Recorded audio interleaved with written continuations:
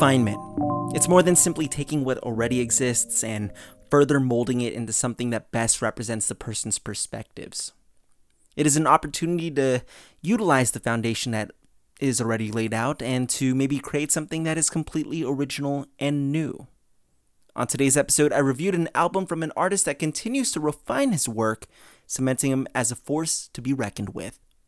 I'm your host, Christian Ong, and that's my cue.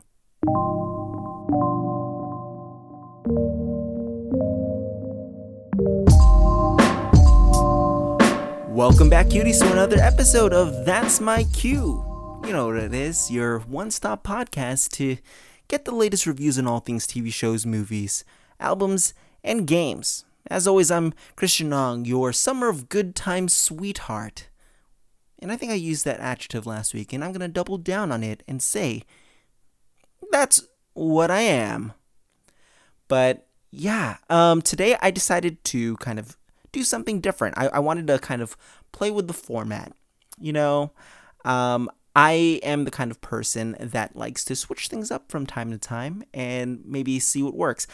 I know that TMQ at this point is maybe like a year and a half past its infancy, but you know, who says that people can't change? And I'm going to try to switch up this format and maybe make the show a little more efficient, a little more tight, you know? And maybe if you like how this format is, then let me know what you think. But today I am very excited to talk about today's album. This is from one of my favorite artists that I didn't even expect to release an album. And let's just get right into it. Today we're going to be talking all about JID's album, The Forever Story. Released on August 26, 2022, The Forever Story marks the third studio album by American rapper JID. Or JID. Or JID, which is kind of what I almost said just a second ago. Long after the release of his second album, DiCaprio 2, back in 2018, JID brings things full circle in his third outing with a project that feels, in many ways, more fully realized from start to finish. The Atlanta rapper finds himself more so in his element than ever before as JID's technical prowess in his writing showcases itself as the best that it's ever been. Opening tracks with Radar and Dance Now demonstrates his continued mastery over complex switches with his flow and rhyme schemes, as the album begins strongly with fantastic production value to further elevate JID's status as an artist that is always in control of each track. Throughout the project, JID makes note to pay homage to the people in his life as well as the inspirations that he derives his music from the likes of Lil Wayne and Yasin Bey, formerly known as Mos Def, also making appearances in later tracks.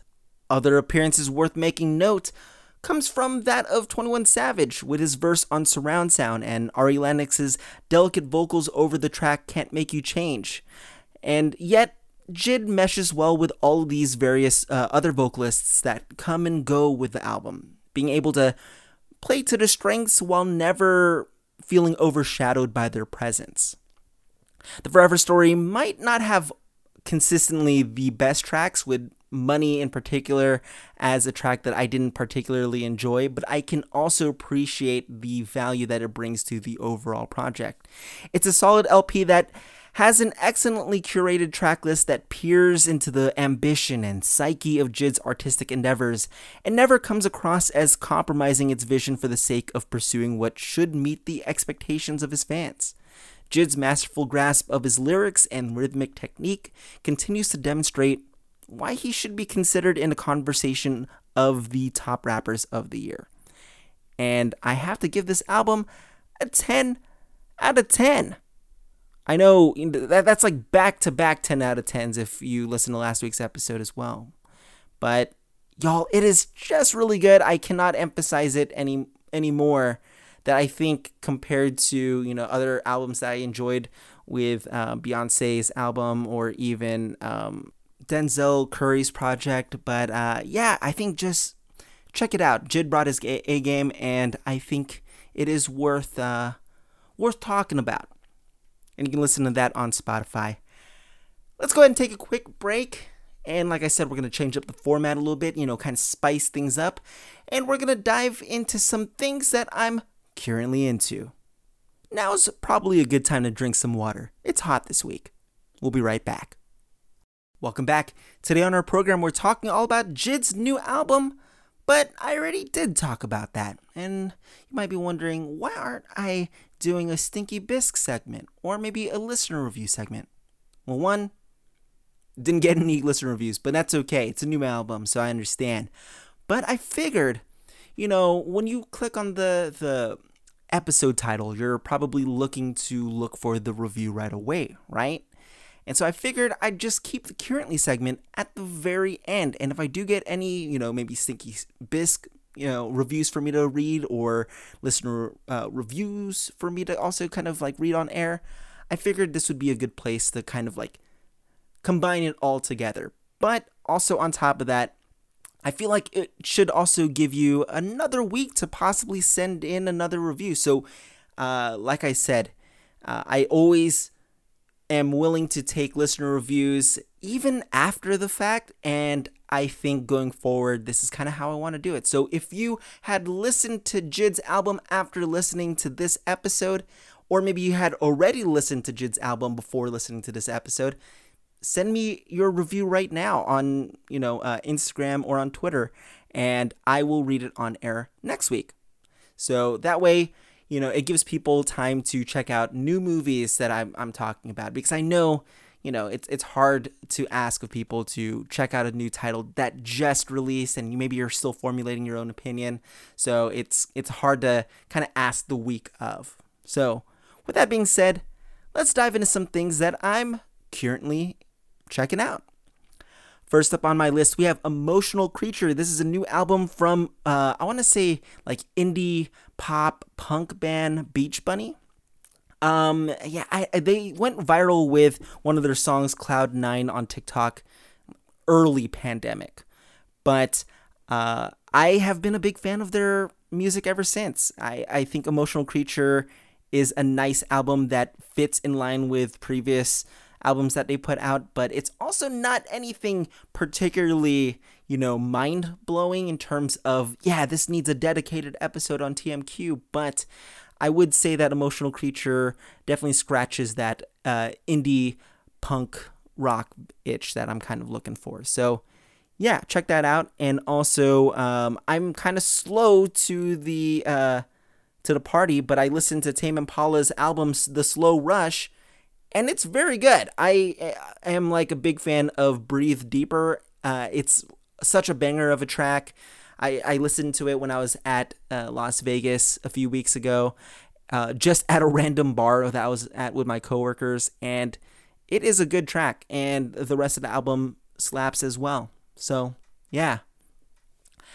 Up next on my currently list, we have Legacy, the true story of the LA Lakers. This is a documentary series all about the family that had purchased and owned and ran the Lakers team over the years. And I didn't realize that. I thought, going into it was going to be sort of similar to The Last Dance, where we're going to be kind of focusing on Kobe's legacy, but it's a big sweeping overview of the entire Lakers team in general. It's kind of nice to see the early formation of the team and them finding success through Magic Johnson, Kareem Abdul-Jabbar, and of course the later iterations of the team with Shaq and Kobe as well. And that's airing I think weekly still on Hulu, so check it out if you can. If you're a big fan of basketball, you love the Lakers, or at least you love Kobe or any of the big major players that are on that team, check it out. And it's a good sports drama for sure. Up next, speaking of more sports documentaries, I didn't realize I started watching a bunch recently, but I did check out Welcome to Wrexham. Wrexham Football Club is a football club in the UK, and they were purchased by Ryan Reynolds and Rob McElhenney from It's Always Sunny in Philadelphia.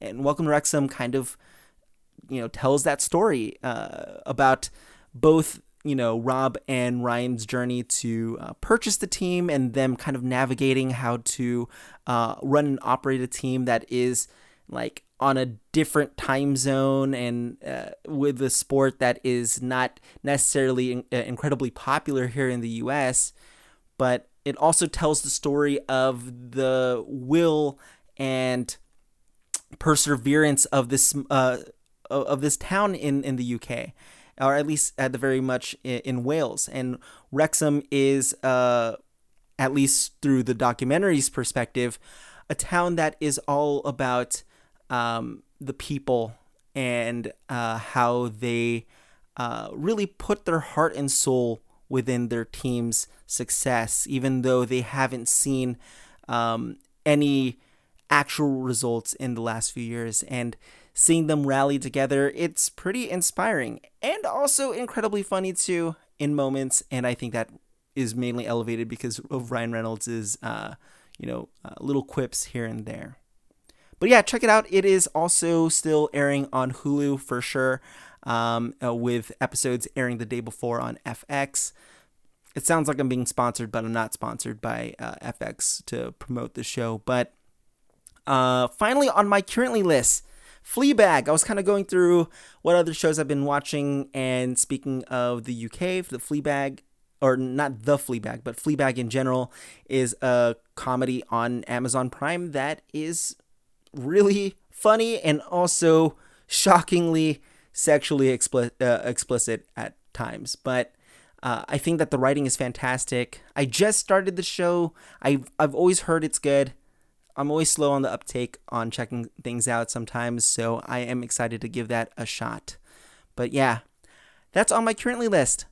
What are you watching? Tell me. Let me know. And feel free to send any of those thoughts about today's episode, about things that you're enjoying on your own currently list, or maybe your own suggestions on what I should review next.